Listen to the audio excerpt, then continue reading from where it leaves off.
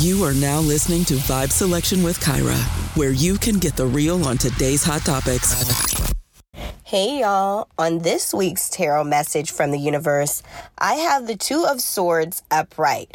So this card is pretty much piggybacking off of last week's card pool with the Five of Pentacles.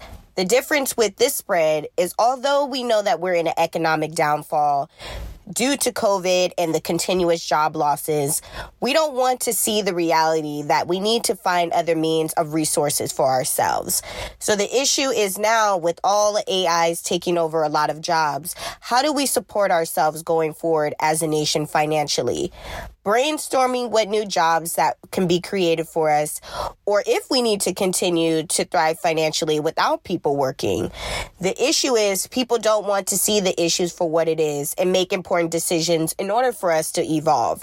And this card is just simply implying that we need to stop, acknowledge, and brainstorm what our future looks like, and that we can't continue to avoid the issues that are in front of us. And ultimately, these changes will help to propel humanity for the greater good. Thank you for joining Vibe Selection with Kyra. Come vibe out with us again next time and hear the latest on today's hot topics. Find us on Instagram at I am Kyra Mahoney or donate at www.patreon.com/vibeselection.